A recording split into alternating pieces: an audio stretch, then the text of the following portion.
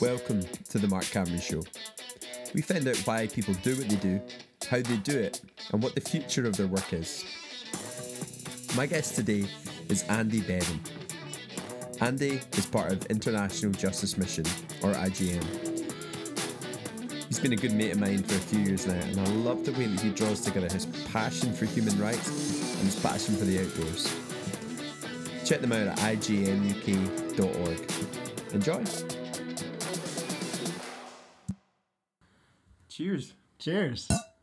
Andy, good to have you. This is the first time I've done an in-person recording in the house for a while, so it's such a pleasure that it's yourself. Amazing. Well, it's great to be here, Mark, and I've just enjoyed your toilet with the most wonderful view. Thank you so across much. the Firth of Forth, looking at the stunning Forth Rail Bridge. So that is it's great to be here. That's the highest compliment that we hope people have about our home each time people come. So we hope you'll use it again. Great, I shall. I even took a picture of it, Mark. Is good. Right? No, that's fine. I think it's the best pea view in Scotland, but the second best in the UK. And the first best in the UK is the Shard in London. Wow. Because it has like a tinted window on one side, looking inside. But you're like, I don't know, 40, 80 stories up and you get a beautiful view of London. Amazing. So I think that kind of tops it. I once had a vaguely similar experience in New York when we went to this quite trendy club. And I went to the toilet and it was the most amazing window across downtown Manhattan Island. So, wow. That's up there, but okay. Today was a very strong rival. Does it beat the New York one? Let's just say it beat it. Thank you. That's what's important. When were you in New York? It was so I've been to New York quite a few times. So my first time in New York was when I was doing an internship with International Justice Mission in Washington, D.C. and travelled up to New York for a couple of weekends. But then more recently, my in-laws lived in New York for 10 years. Right, yeah. They're back in Edinburgh now, which is wonderful to have them close by, but it's also kind of sad that we don't have digs. Free accommodation on Manhattan Island.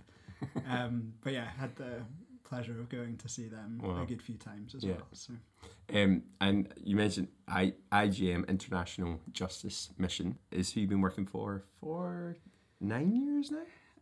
So on staff for IJM in the UK for just over 8 years. Yeah. But my internship that I mentioned just then was back in 2012, at the start of 2012. Right. And really since then have been pretty involved with IJM. Yeah. So the best part of 10 years now have been heavily involved in the work that we do. So and I'm really excited to chat about it because I think it's been an organisation that has like impressed me to no end solidly that whole time. I think I met you maybe 8 years ago. Hadn't heard of it before, but just seeing the work, how you operate, who you operate with, the love that goes through it, the faith that goes through it is it's quite moving actually. So it's amazing. Maybe getting to hear a bit more about that. So how did you end up, doing what you're doing? And what do you do? Well, I guess like all of us, we're meandering through life and we're all on journeys that take us to different places, and I think how I ended up with IJM far predates 2012 when I actually was more actively involved in it. So I think look at my upbringing, the influence of my mum and dad. My mum, I grew up in a church community, and my mum was one of those people who would come with the latest petition and get everyone in the church to sign it to then send it off to the local MP or whatever it would be. So something of my mum's like heart for justice and heart to engage in advocacy, in activism, definitely like impacted me, and like probably didn't know it at the time. I was probably just embarrassed because my mum was going around doing that. But something of that with the benefit of hindsight, I can definitely see that's kind of teed me up to where I am. And then I guess a couple of other big influences. When I went to university, I studied law, and kind of ummed and ahed a little bit as to whether I was going to be a lawyer or not. Decided that I didn't want to be a lawyer. But something that particularly stood out to me during my legal studies was, just the concept that, you look at people groups all around the world, you look at countries all around the world, and they have codes of conduct which kind of like govern how one another relate to each other. And I was just really interested in the kind of socio-legal dimension to law, particularly looking at stuff like criminal law, looking at human rights law. But yeah, decided not to practice as a lawyer. But I think certainly that experience of studying law has kind of led me to IJM. And then when I moved away from law, I studied theology for a couple of years, actually. And that was an interesting few years that maybe just filled in a bit of the context to my story, my upbringing, why my mum was passionate about those things is that, in a church Christian context, she believed in a God who we see in the Bible as a God of justice, who calls the church to be involved in that. Yeah. And the reason why people groups all around the world have something of this understanding of justice is because, from a Christian perspective, like people are image bearers of the God of justice. Right. So all these things kind of began falling into place for me a little bit, and then at that point, I applied to do the internship with IJM, and moved to Washington, D.C. Wow. I was just there for about 4 or 5 months. Absolutely loved it. Yeah. Brilliant. So, what was it like? Just getting on board with what they were doing there, but being in DC, other than it just being like a movie the entire time. Yes. It was brilliant. It was. I was a late comer to The West Wing. It was probably actually my time in DC that prompted me then to watch The West Wing. So I quickly consumed all of the seasons of The West Wing when I got back from DC. And it is quite similar. It's quite similar to what you see just in The West Wing. Walk and talk. And... At that point, IJM, they've chilled out a little bit now on their dress code. But at that point, their dress code was pretty sharp. So I had to, go fully suited and booted. Wow. And I found myself up on Capitol Hill every now and again, and engaging with congressmen and women and senators, speaking about the work that IJM does. So it was a really interesting experience. DC is just a fascinating place as well. Like if you or folks listening haven't been, it's definitely worth checking out.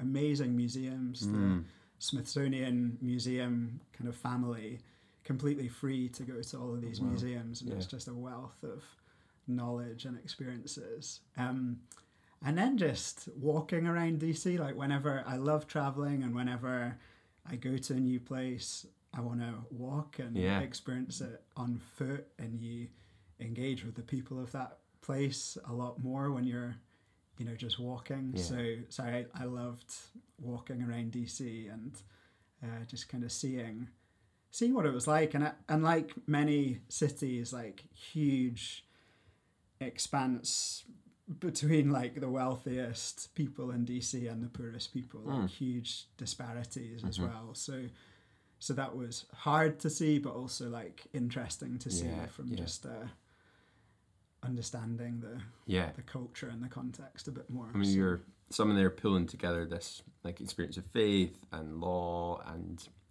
purpose, and getting this joining this group IJM, and so what did IJM do then? Yeah. You were there watching them work on Capitol Hill. Even at that time, what was the original purpose of it? How did it all get going? Yeah, so I was there in 2012, but IJM was founded actually back in 1997, and it was founded by a guy who I've had the privilege of spending a good bit of time with over the years, a guy called Gary Haugen. And Gary was, prior to IJM, working for the US Department of Justice. He was a lawyer. He was helping prosecute police who were corrupt within the US. During that time, he was seconded to lead a UN team of lawyers and investigators to go out to Rwanda in the immediate aftermath from the genocide. And, you know, as you can imagine, a crazy experience for him to see just the devastation that was wrought on that country. And I guess he came back with a few reflections. Like, one, you know, as a Christian, his faith was rocked by what he saw. Like, you know, how could God allow this to have happened?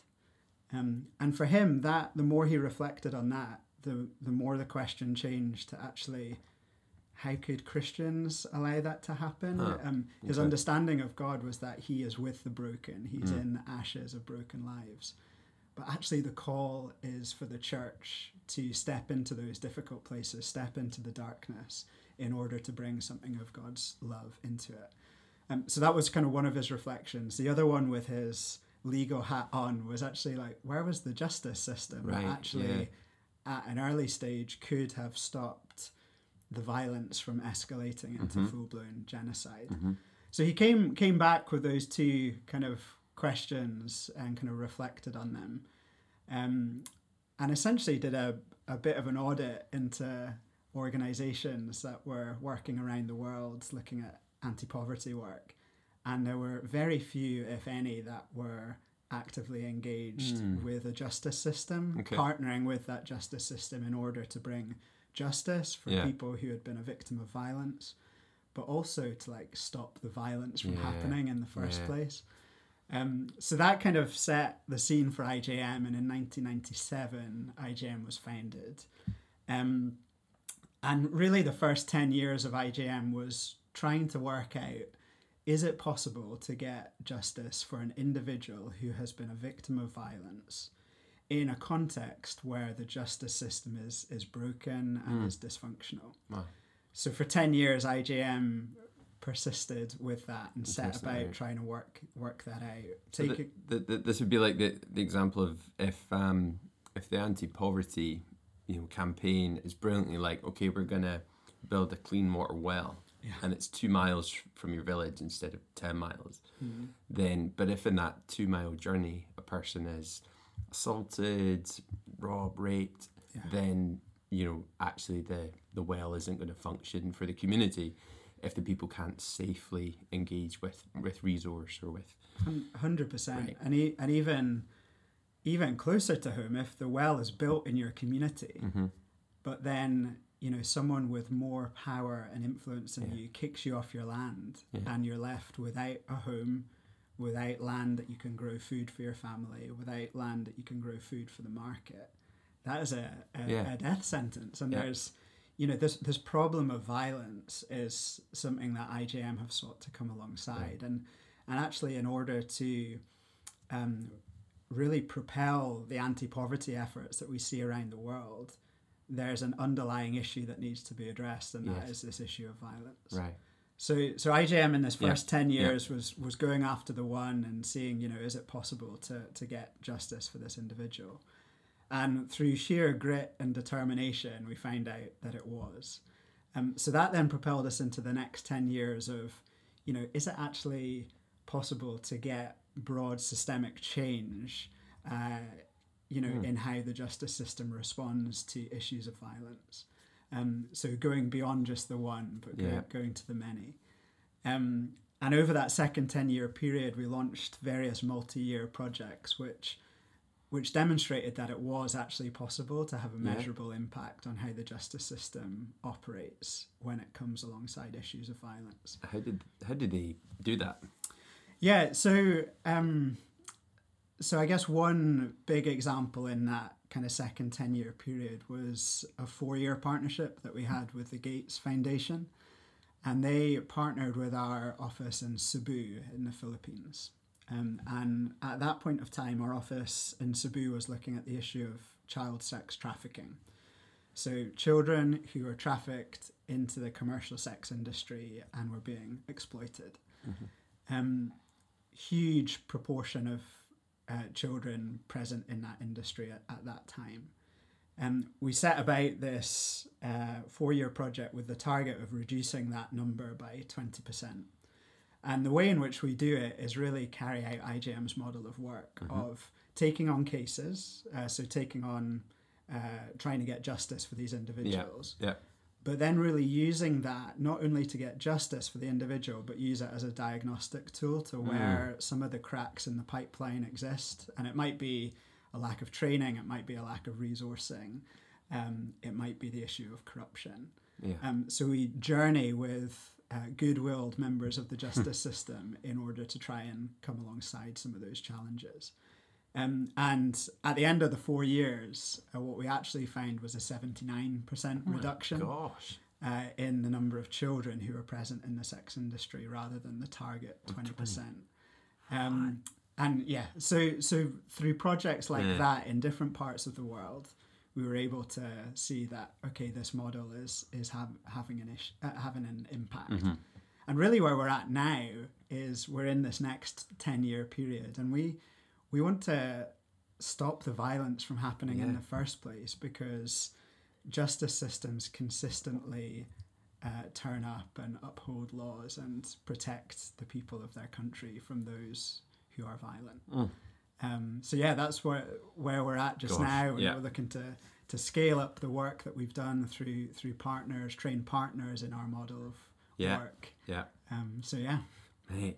And it's I always find it quite fascinating. I remember once having an event, and I think I described IGM as having both teeth and balls in how they operate, which might not go in your posters or your tweets, but it did feel like it had clout to work with the reality of an unjust system and journey with individuals very lovingly, look at support care, social care, as well as look for convictions and look for, assessing a crime in play and working with the local justice system and partnering with them to operations and to follow that through, as well as this amazing way of just saying that they believe that they can do something about it, that particularly in slavery, I think that's been a key part of the work, that there's huge work to be done and they're getting at it. It has, and I think a huge part of that is being in it for the long run as well, because I think when you're putting forward a model, it might be like people want quick wins. They want, I'm going to fund this for a year, let's see how it gets on. I'm going to fund this for 2 years, for 4 years, let's see how it gets on. And we can present impact over that time, but actually our work in the Philippines, for example, we're now not looking at the issue of sex trafficking, because for 15 years we consistently applied our model and we worked with the justice system, and now we're able to step away because the justice system is consistently responding to the issue of sex trafficking there. And that has come about because of determination. It's come about because of being in it for the long run. So so yeah, definitely teeth and balls. That's right. And for you then, so you got into the role, like you're saying, in DC, you did the internship and worked with them, and then you've been in Scotland now doing the role for eight years or so, and that's emerged and that's growing, and super interested for you, like how do you do what you do, because like it's big work. I know anyone involved in human rights issues, it is both very a passionate cause, and it's about the reality, and it's not that you work in human rights, it's that you work on human rights abuses. That's the reason that these are in the job. So how do you do that day by day and kind of handle the caseloads that you hear about and the work? So you're right, it is brutal, the stuff that we hear about on a daily basis, whether it's a child who's been a victim of online sexual exploitation, whether it's grandparent who has been enslaved in a brick kiln in South Asia for 40 years of her life. Whether it's a boy who's been trafficked into the fishing industry in Ghana, all of these things are really hard. And at IJM, we found a few things that have helped us navigate that. One is hope, and actually really gripping on to the stories of hope that we've seen throughout IJM, that first conviction that we had back in the early 2000s, that first individual that experienced justice for the hurt that she had experienced. And really throughout IJM, there's been over 65,000 individuals who have been rescued out of different situations of slavery and violence. Wow. And actually, if you break that down, that's individual lives we're talking about there. And each of those individuals is now living in freedom and, are at varying stages of their journey of healing, but they're in freedom and in a position to begin healing. So each one of those stories is hopeful.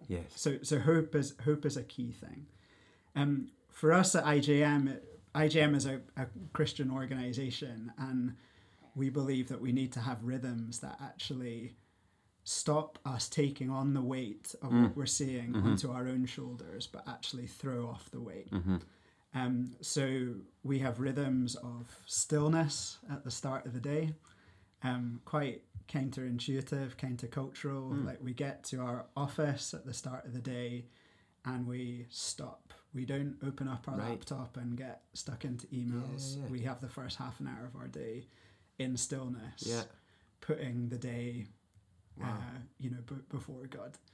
So that is something that has been a huge lifeline for us, and choosing to stop and choosing to throw off the weight.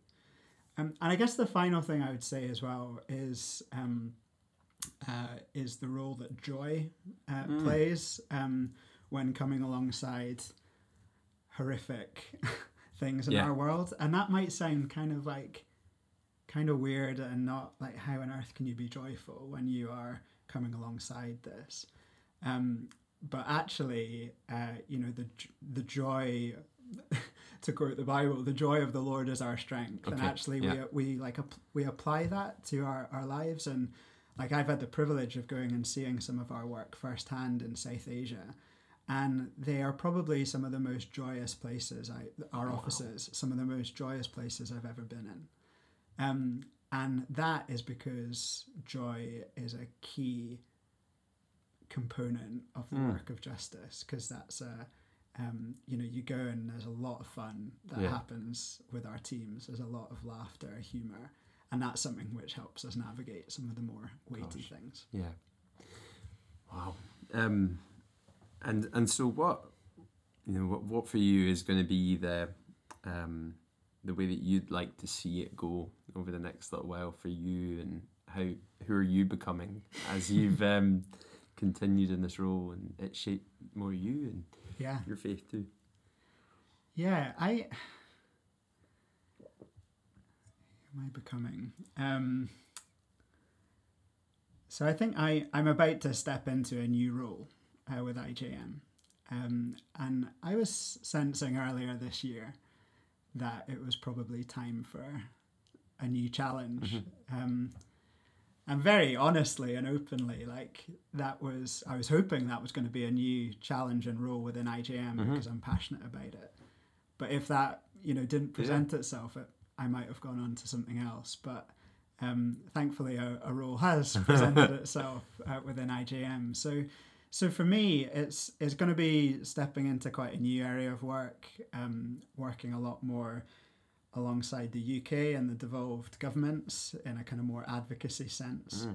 But then also taking forward IJM's relatively new work that we're doing in Eastern Europe, looking at the issue of trafficking, particularly cross-border trafficking from Eastern Europe into Western Europe, including into the UK. And that's going to be quite new for me, and I'm going to go into it open to learn, take my experiences, take my meanderings kind of into that, and hopefully, that will help me to really thrive in that, but then also just be open to work out what rhythms look like, what my job looks like, what that area of work looks like. And yeah, it was just I feel called to this work. I'm passionate about this work, and I didn't feel like it was time to go elsewhere. So going into the unknown a little bit, but yeah, excited for it too. Yeah. It is like, I think it is a bit remarkable what happens and the people that are around it, like you say, that drawing together joy and hope and teeth and balls together. Like that, that's quite remarkable. And there is also, I understand that hopefulness, because I think sometimes when you're working in anything at scale like that, it's really hard to see individual lives impacted, or hard to see change. But fascinating the way that I think IGM has, constructed a method to say, this is how we review what we're doing, this is how we think it might be successful, that because you're looking at statistics of lives changed and of convictions and the like. So yeah, it's very exciting where it's going for you. And so there's a way of like, you do this amazing work, and but a lot of the other parts of your life really feed into who you are. And what one of those is the outdoors. It's that joy of being in. I mean, Scotland is the most beautiful country in the world. 100%. West is best. West is best. It's absolutely true. It's absolutely true. And that's coming from someone who has lived basically all his life on the east coast of Scotland and has a strong affiliation to the to the east coast of Scotland. Oh, there you go. But the west coast of Scotland is beautiful. Yeah. Stunning. So that way of the outdoors for you brings, you say, about healing and enjoyment and a sense of belonging. What's that like for you? Yeah. Well, I think goodness, I to be honest, I think this goes back to my upbringing a little bit as well. And this time my dad rather than my mum. My dad is a very keen bird watcher. No way. He's a twitcher. And I have taken on some of that have myself. You? I have. I'm not like one of those geeks who like... Not yet, but... Not yet. This is good. My brother has developed into one of those geeks. But I'm not quite there yet. So my dad brought us up with an appreciation for nature, an appreciation for being outdoors. And I grew up most of my childhood just on the outskirts of Aberdeen. So still within the city bounds, but in a rural part. Yeah. And I think just really from then, like I've just really appreciated being outdoors. Seeing beauty around us, taking an active interest, noticing nature, whether that's birds or trees or other forms of wildlife, breathing in air, which isn't, city air. And I think over the past couple of years with lockdown, with the pandemic, it's been spoken about a lot, but we've all discovered something of our inbuilt connection and need for being outdoors. Whether that's our kind of daily exercise that we did during lockdown and going out for our walk around the block, or whether that's like taking note of the seasons in a more intentional way, and actually, that first lockdown, actually seeing buds coming back on the trees. Seeing the daffodils kind of emerging out of the ground. Deer walking about the city. Yeah, exactly.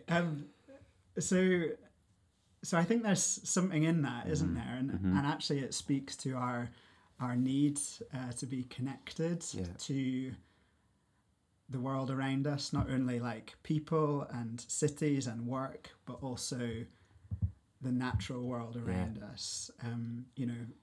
Going up a mountain, going into a forest,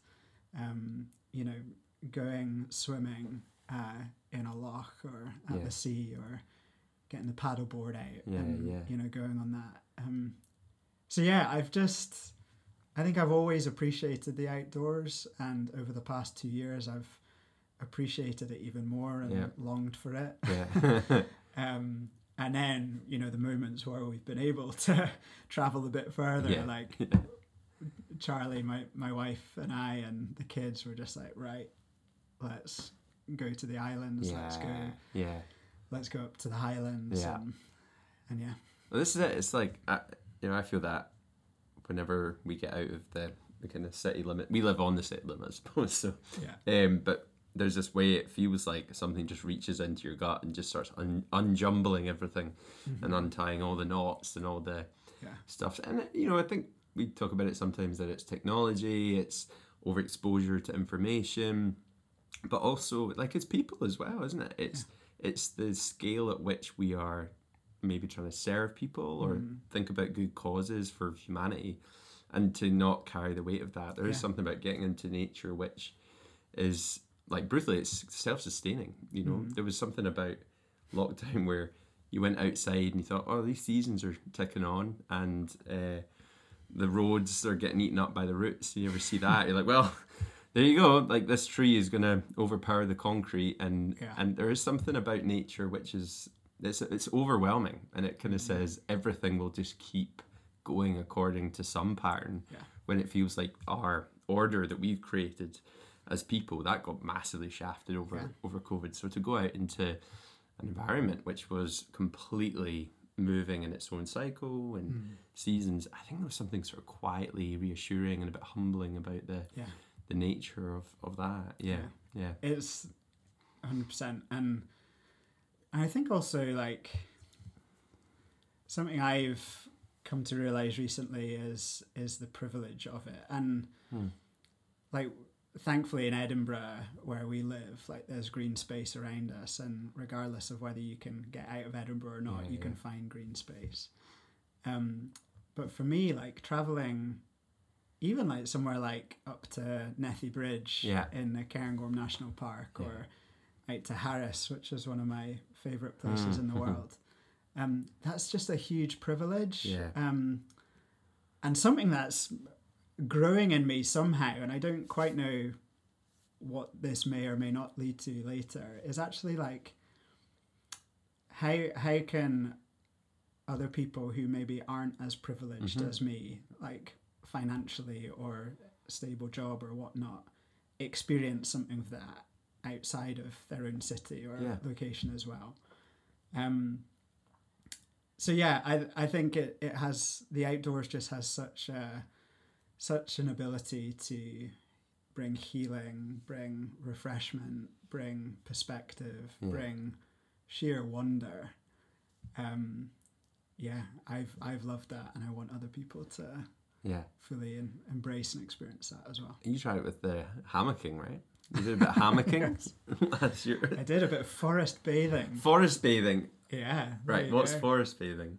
This is oh class. Gosh, you've tested me now. So it's I can't even remember the Japanese for it. So there's Japanese for it. Yeah, we'll put this on there. We'll put that in the show notes. In the show notes, yeah. But it's birthed out of a Japanese concept of literally like immersing yourself in a forest and being still and listening to the forest, the wind, in the trees, looking around at the forest and literally just soaking that in. So yeah, I decided to give it a go. When was that? Back in August. I had a bit of time off work. Yeah. And my wife very kindly looked after our kids and sent me off for a bit. And as part of that, I basically just rigged up this hammock in a forest just outside of Nethy Bridge. Oh, right. Yeah. So in like the Abernethy Forest, which is just like a beautiful Scots pine forest. Yeah. And was just there I think I was probably in the hammock for 3 hours. Right. And, didn't see anyone the whole time, didn't speak to anyone, but just like was in there. And it was super peaceful. Yeah. It was refreshing, and but I think the concept of forest bathing is kind of embedded in this Japanese kind of concept and practice. Wow. So Love it. Yeah. What would it look like if you could create something in the future, like you're saying, where you bring people away into that? What would you hope people can walk into and experience? What would you take them to? It's a great question. I think like lots of us over lockdown, my mind was on on overdrive, kind of thinking through just different things and different ideas. I remember those calls. We had a good call about it, and then maybe had a chat about it over a fire when we were allowed to meet as well. But for me, this was quite a few years ago actually. I had a conversation with someone in the church community actually I'm a part of, and this person was a single mum with a wee kid, and the person leading the kind of gathering basically said, turn to your neighbour and share a memory from a holiday that you've had. So I was thinking, okay, I'll speak about that. And then this person I was next to said, I'll tell you about a holiday that I went on when I was mid-teens. And then she said after that, I've not been on holiday since then. And this person's probably like 30, mid-30s. And it's just like, wow, I take it for granted that, in normal times I can go away every few months, escape to the Highlands, do whatever. But for a huge proportion of our world, huge proportion more narrowly of our city, like they've maybe never left the city before. So in answer to your question, I think what I would love to see at some point is something established that enables people to get out of the city. Don't feel they need to pay for it or or pay a heavily subsidized amount, but get out of the city and experience something of the wonder of being in the outdoors. And there's various ways that people can do that now. There's outdoor centres that give kids experiences. There's some charities that maybe give families who can afford an experience of a holiday. But it's just been something that I've been thinking about, and it's presented itself within my own community that I'm a part of. But who knows where that might go further down the line. But something that just introduces people to the outdoors, the nature that's around us, the majesty of the mountains, and to trust that can do the work for someone. I feel that, man, like the maybe it's just like coming out of lockdown thing 6 months into I guess kind of pick up in society.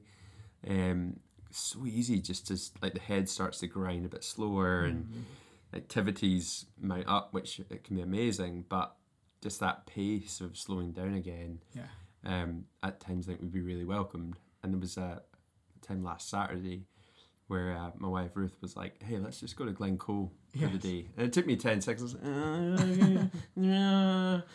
All right, let's do it. And I probably ranted in the car on the way up about how sort of exhausted this, that, and the next thing was. And then 10 minutes into walking towards a mountain and a river and having that, something like switches. And then an hour up when you're sweating your way up a mountain, suddenly things seem very, very different. And your whole sensation in the body changes, the state of mind changes. It's a very dynamic switch. And I think there's more and more coming out about even just like the kind of sights that fill your vision. So if you're this guy Huberman, Dr. Huberman, and he was doing this work saying, look, if your eyes are basically just like an extension of your brain, then whatever fills the eyes affects the brain. So the fastest way to affect your brain is to change something with what you see. So it's like you wake up in the morning, look at an expansive view, and that causes your view to expand a bit more, and the impact of natural light on the eyes, that affects the mind. And to think, it makes so much sense. Like, why is looking at a big view of dirt and grass, why is that so beautiful? It doesn't make sense. Like, it's just a mountain. And I wonder that coupled with other senses as well. Like seeing it with the eyes, but then feeling it with your hands. like smelling the sea air or smelling the pine of the trees, or taking your shoes off when you get to the beach and putting your feet in the water. Like sensory overload, but also like just an amazing potential to bring a new perspective or give a new lease of life. Yeah, no, it's the business, and you love the islands as well. That's part of the story for yourselves, eh? It is. Yeah, we I think growing up, we, other than Orkney, I don't think we ever went to any of the Scottish islands. But really since then, I've kind of like made up for it. And I just love going to the islands. Like even in a couple of weeks' time, we've got a wee weekend away, just my wife and I, to Isla, which would be good for lots the whiskey. of reasons. Good for whiskey, yeah. And also just relaxing, and being with each other. Yes. And whiskey. Yeah. Yes. Did we say whiskey? Yeah, I think we did. Yeah. But no, there's something about islands which impact me in a big way. And I mentioned the Isle of Harris earlier. My wife and I went to the Isle of Harris for our honeymoon. We got married back in 2013. And then since then, I think we've probably been there maybe 6 times, maybe. Yeah. So it's quite a regular fixture. Let's get to Harris. And there's lots of reasons why we do that. And some of what we've discussed already definitely is relevant to that. But I think particularly what's unique with islands, maybe not Skye, because you go over a bridge to Skye. Controversial bridge. Exactly. But for the most part, to get to an island, you need to get on a boat. Yes. You need to take your feet off terra firma, off the hard land, go onto a boat. And, it could be quite a choppy ride over. You go out on the deck of the boat and you're exposed to the elements in a way that you're not otherwise. So there's something like psychologically whenever I step on a boat, I'm like, I can breathe, I can relax. This is me transitioning from, what has been a busy time, maybe at work or whatever. That's my transition on the boat to then stepping onto terra firma again, but this time on an island, something that is not my day to day. And for us, like huge part of that is going to Harris, but equally, like there's so many beautiful islands on the west coast of Scotland. And I've been to Orkney a few times, and Orkney is quite different from the west coast of Scotland, but is equally like mystical and just like really beautiful place. And on my to-go list is up to Shetland. I've never been there. I would love to get up there at some point. They're the best places. They're absolutely fascinating. Fascinating pockets of where culture has both like sustained and you've seen change over years. I went to this abandoned village on Skye last time I was there. It was called Boreg or Boreg. So you park at this little church and you hike in.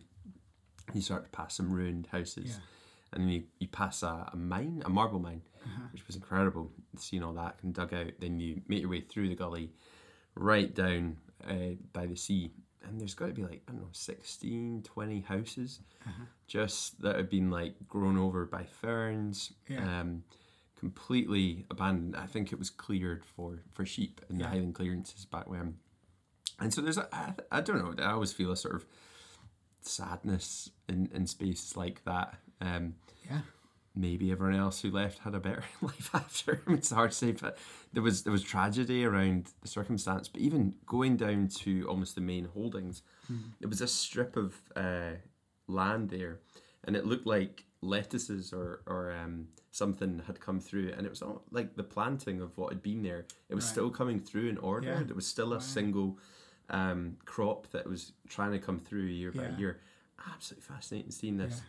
Still a lot of order in the way they created it, but of course no roofs on any house. Everything had started to be eaten over. These places are are beautiful and haunting places. I can't remember if it was that one on Skye, but I've certainly been to one on Skye that it was a bit of a walk in to get to it.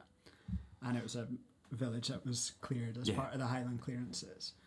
And it's just mind-boggling and really haunting as well. And, you know, we can look back over history and literature and poetry and all this sort of stuff in Scotland to hear something of that haunting experience that it was for these communities. But something I'm quite interested in an island context is also just like the repopulation of islands.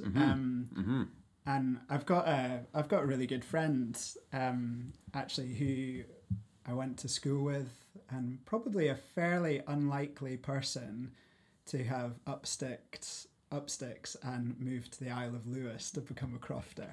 Wow. But he has, and like I've learnt a lot about just that simple act of him going out there and taking on a very different life. Yeah.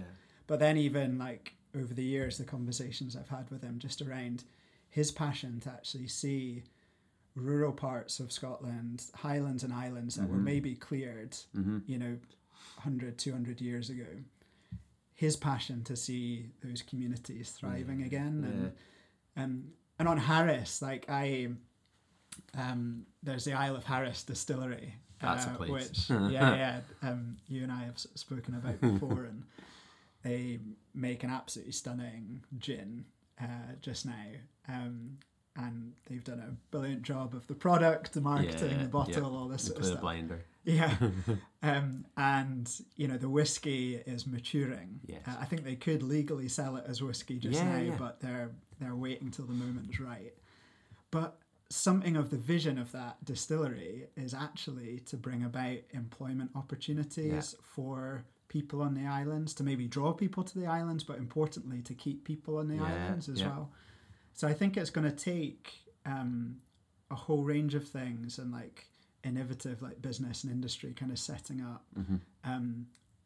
But I'm excited to see what, you know, revitalization of the islands might look like and what repopulation of the islands might look like too. So. Yeah.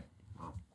I'm interested in some of your day-to-day kind of life things about how all this, how this comes together for you. Because one thing I really enjoy is the way that you have your hand in many fascinating and quite powerful things. You do a Scottish public leaders program that helps folks who have a faith kind of work out what that looks like in work. You're on the board of an outdoor centre. You are part of a local church. So very much run across multiple areas. So, you know, how do you organise time and energy for you? Some people are hyper structured, compartmentalised. Others, it's a kind of a bit of a flow and a bit of a work through. How do you do it all? So my wife is very good at being compartmentalised. Right. When she's at work, she works really well and is super productive and has her to-do list and scores it off and works all through it. And when then she's at home, she's really good at being present. Right. And are you the other way around? I'm probably the other way around. I struggle a little bit more. I think my work kind of bleeds into my non-work times a bit. So I think that is definitely a challenge that I need to be aware of. So I kind of call it out that is a challenge that I need to be aware of. And then when you call something out, you're then in a position to be able to try put some things in place to actually navigate that better. That's cool. How does that work for you? So you observe something in yourself, call it out yourself, and then look at how to work with it? Yeah, so I think so we do a thing at our work, it's called Giant Worldwide, which is like a kind of leadership kind of development suite of resources, and their kind of mantra is like know yourself to lead yourself. Yeah. And actually, the idea is that you're not actually going to be a particularly good leader if you don't actually know yourself and your tendencies and all this sort of stuff. So there are a whole range of different things that when you recognize like what your predominant voice is in a conversation, you can actually then also recognize what your less predominant voices are, and actually, you know, do you intentionally need to focus on that a bit more? And one of the things I was told at an early stage to kind of think about that was the illustration of writing. So like I'm right-handed, and my mentor, when I met with him, like just invited me to like write my signature on a bit of paper, and I was like, that's easy, I'll do that. And then he said, right, take your pen in your left hand and do your signature as well. And I was like, oh, right, okay. And obviously the writing was a bit wonky, but it was legible that it was my signature. So my mentor was then like, okay, talk me through what you had to do when you used your left hand. And, you know, you need to focus on it more. You need to take more time. You need to like more consciously kind of guide it. And it's the same with when we recognize our right hand tendencies. We kind of do them pretty naturally. When we recognize what our left hand is, we actually need to take more time, more effort, and recognize, but also do something about it. Okay.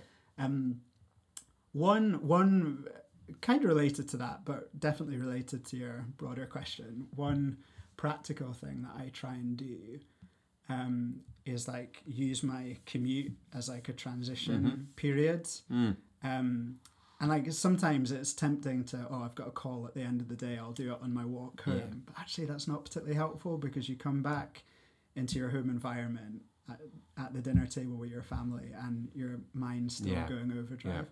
So I try and use my commute to shift down the gears. Again, that's kind of giant language. You shift down the gears. There's points on my commute home that I'm like, right, let's stop thinking about work and start thinking about something else. I might listen to some music. I might listen to a podcast about something which is completely different from my work. So trying to have little transition points can be useful. Yeah, okay.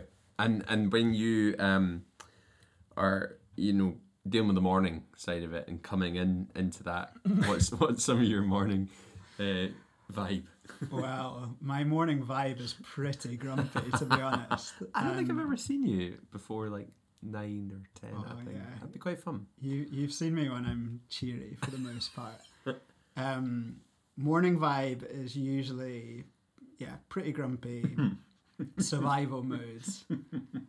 Caffeine helps. If I can get a coffee in me early, that's quite good. But scrabbling around a little bit, trying to get kids dressed. Got 2 kids, one is 3 and the other is 5.5. So they're not always great at getting themselves dressed. So trying to do that, trying to then get my son to school, my daughter to nursery, and then get to work vaguely on time. So I think morning routine for me is a bit survival mode. I really like that though, because it feels quite honest, and like survival mode for the first part of the day. It is, and I think that maybe even ties into the previous point about knowing yourself to lead yourself a little bit, and like actually having like realistic expectations of myself in the morning, knowing that I'm actually a bit of a grumpy person, and you know, there's no point in me sitting down and having a deeply like spiritual moment or reflective moment or whatever, because actually like I struggle in the morning and I'm just grumpy and I'm not in a good place for that. But then maybe carving out time later in the day or having the stillness when I get to work for half an hour is super helpful, and that's a bit of a transition point. So I love that. What do you use to kind of build yourself and grow? What books are you into at the moment? Book-wise for me, so I'm not like a huge reader. I consume quite a lot of podcasts. So I do like listening to podcasts. Who do you go for? It's not really a huge amount in like the kind of leadership development sphere, because I get a bit of that through work. It ties to our previous conversation about like nature and the outdoors. So I quite often just get my outdoor fix, even if I'm in Edinburgh going to work. Like I'll listen to a thing called Scotland Outdoors, which I get laughed at a little bit watching that, because probably their demographic is like 50s, 60s listen to it. But it's just like these two kind of 50, 60-year-old presenters who basically go around Scotland and go to islands. And... Is it like those two guys from the show Chewing the Fat back in the day? And they would stand in the river, they'd bathe in the river, and they'd have their clothes nicked. And yeah, probably not as funny as Chewing the Fat, to be honest, but like good and informative. Yeah. So definitely podcasts is a big thing for me. I like reading stuff that isn't my day-to-day work, so I wouldn't go to like read about justice or stuff like that. I've got a bit of a soft spot for like architecture and design. I lived with architects at university, and part of me was a bit like, you know, I was going to study these boring legal subjects and they were going and making models and doing all stuff like that, and I was a bit like, am I in the wrong job? But I think I've come to realise that what I'm doing is right. I shouldn't be an architect, but actually I can learn from architecture, I can experience, I can look at the beauty of a building. So quite often I've subscribed to a monthly architecture magazine, which is quite good. Got a bit of a Scandi kind of Japanese architecture vibe about it. Quite like hutting as well. What's hutting? So the reason I say kind of Scandi vibe, so in Scandinavia, hutting is a big cultural thing. Right. You know, to get your fix of being in the outdoors, a Scandinavian family will go to their hut, which their family owns. It might not be that far out the city, it might be an hour outside of the city. So I've actually been reading a book about that recently, which is quite an interesting like comparison between Scotland and Scandinavian countries, but looking a little bit at like the ownership of land and how that's actually impacted the whole area of hutting. So in Norway and Sweden, for example, land is a lot more compartmentalized. There's smaller bits of land that are owned. In Scotland, in rural parts, it's large estates. Yeah, it kind of ties into some of the previous conversation about the clearances and such like. So there's just not this like hutting culture as much in Scotland. But actually, I kind of love the idea of it because it brings together the passion for nature and the outdoors that I have. Yeah. But then also like design and architecture and space and like. So I don't know, who knows in the future. It'd be cool to like press into that more as an individual, but hopefully Scotland kind of embraces it a bit more. We have the right to roam. Yeah. So, you know, you can jump anyone's fence just about and rake about. You can almost pitch a tent anywhere. You can, but you can't quite build a hut on it. But there's a funny, you know, we don't want the right to roam to actually become a kiss-off to actually having more ownership of the land or more investment in it, and having the possibility of that obviously Scandinavian countries are more open to. I think so, and from what I know, from what I've read and heard, like the kind of post-war periods have been quite key moments when it comes to land. And in Scandinavia, post-war, there was a bit of a cutting up of the land and a distribution of the land between the population. And, you know, as a result of that, you know, they made like huts in the forest or, you know, whatever it was. Whereas here, they just didn't have that. Like that ownership remained in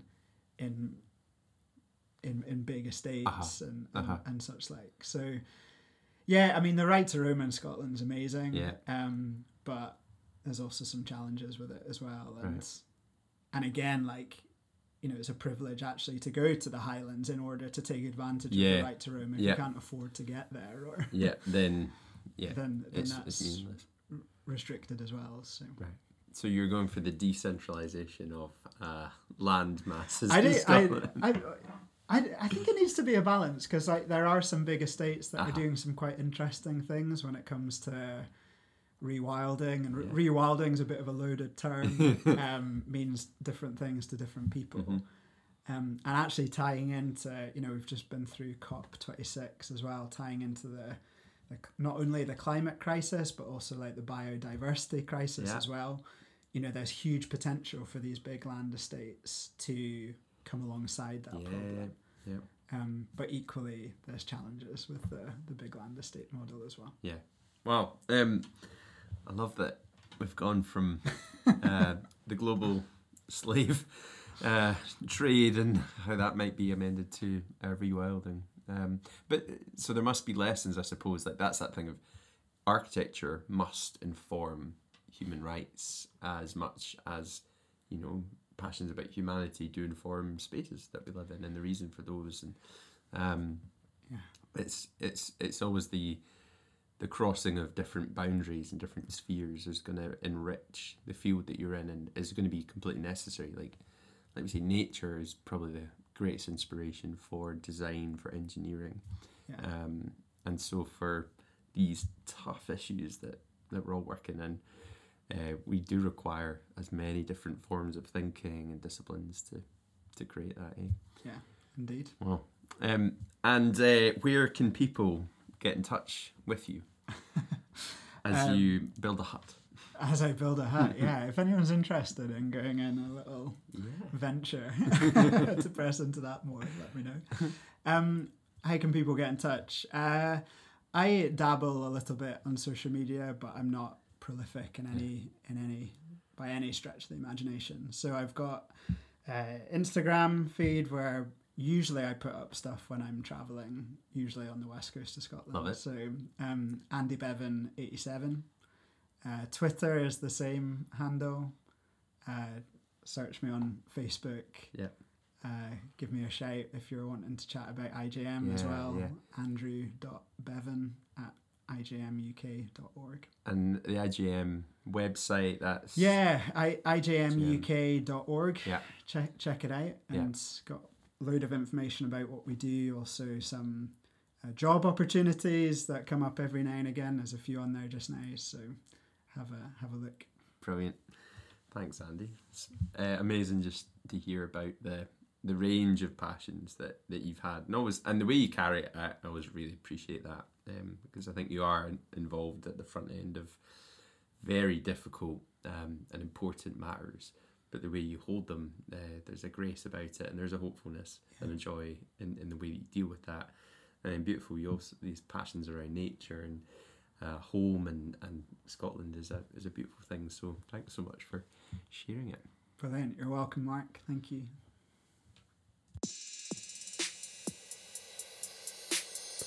Thanks so much for joining the conversation, and thank you to Andy. Thank you also for bearing with the sound of my new denture, which I've been getting to grips with the last couple of days. I'd love to hear from you, so drop me an email on markcameron@markcameron.co and let me know what you think. You'd love to chat coaching, leadership, justice. Get in touch. Do share the episode with folks you know and check out IJM.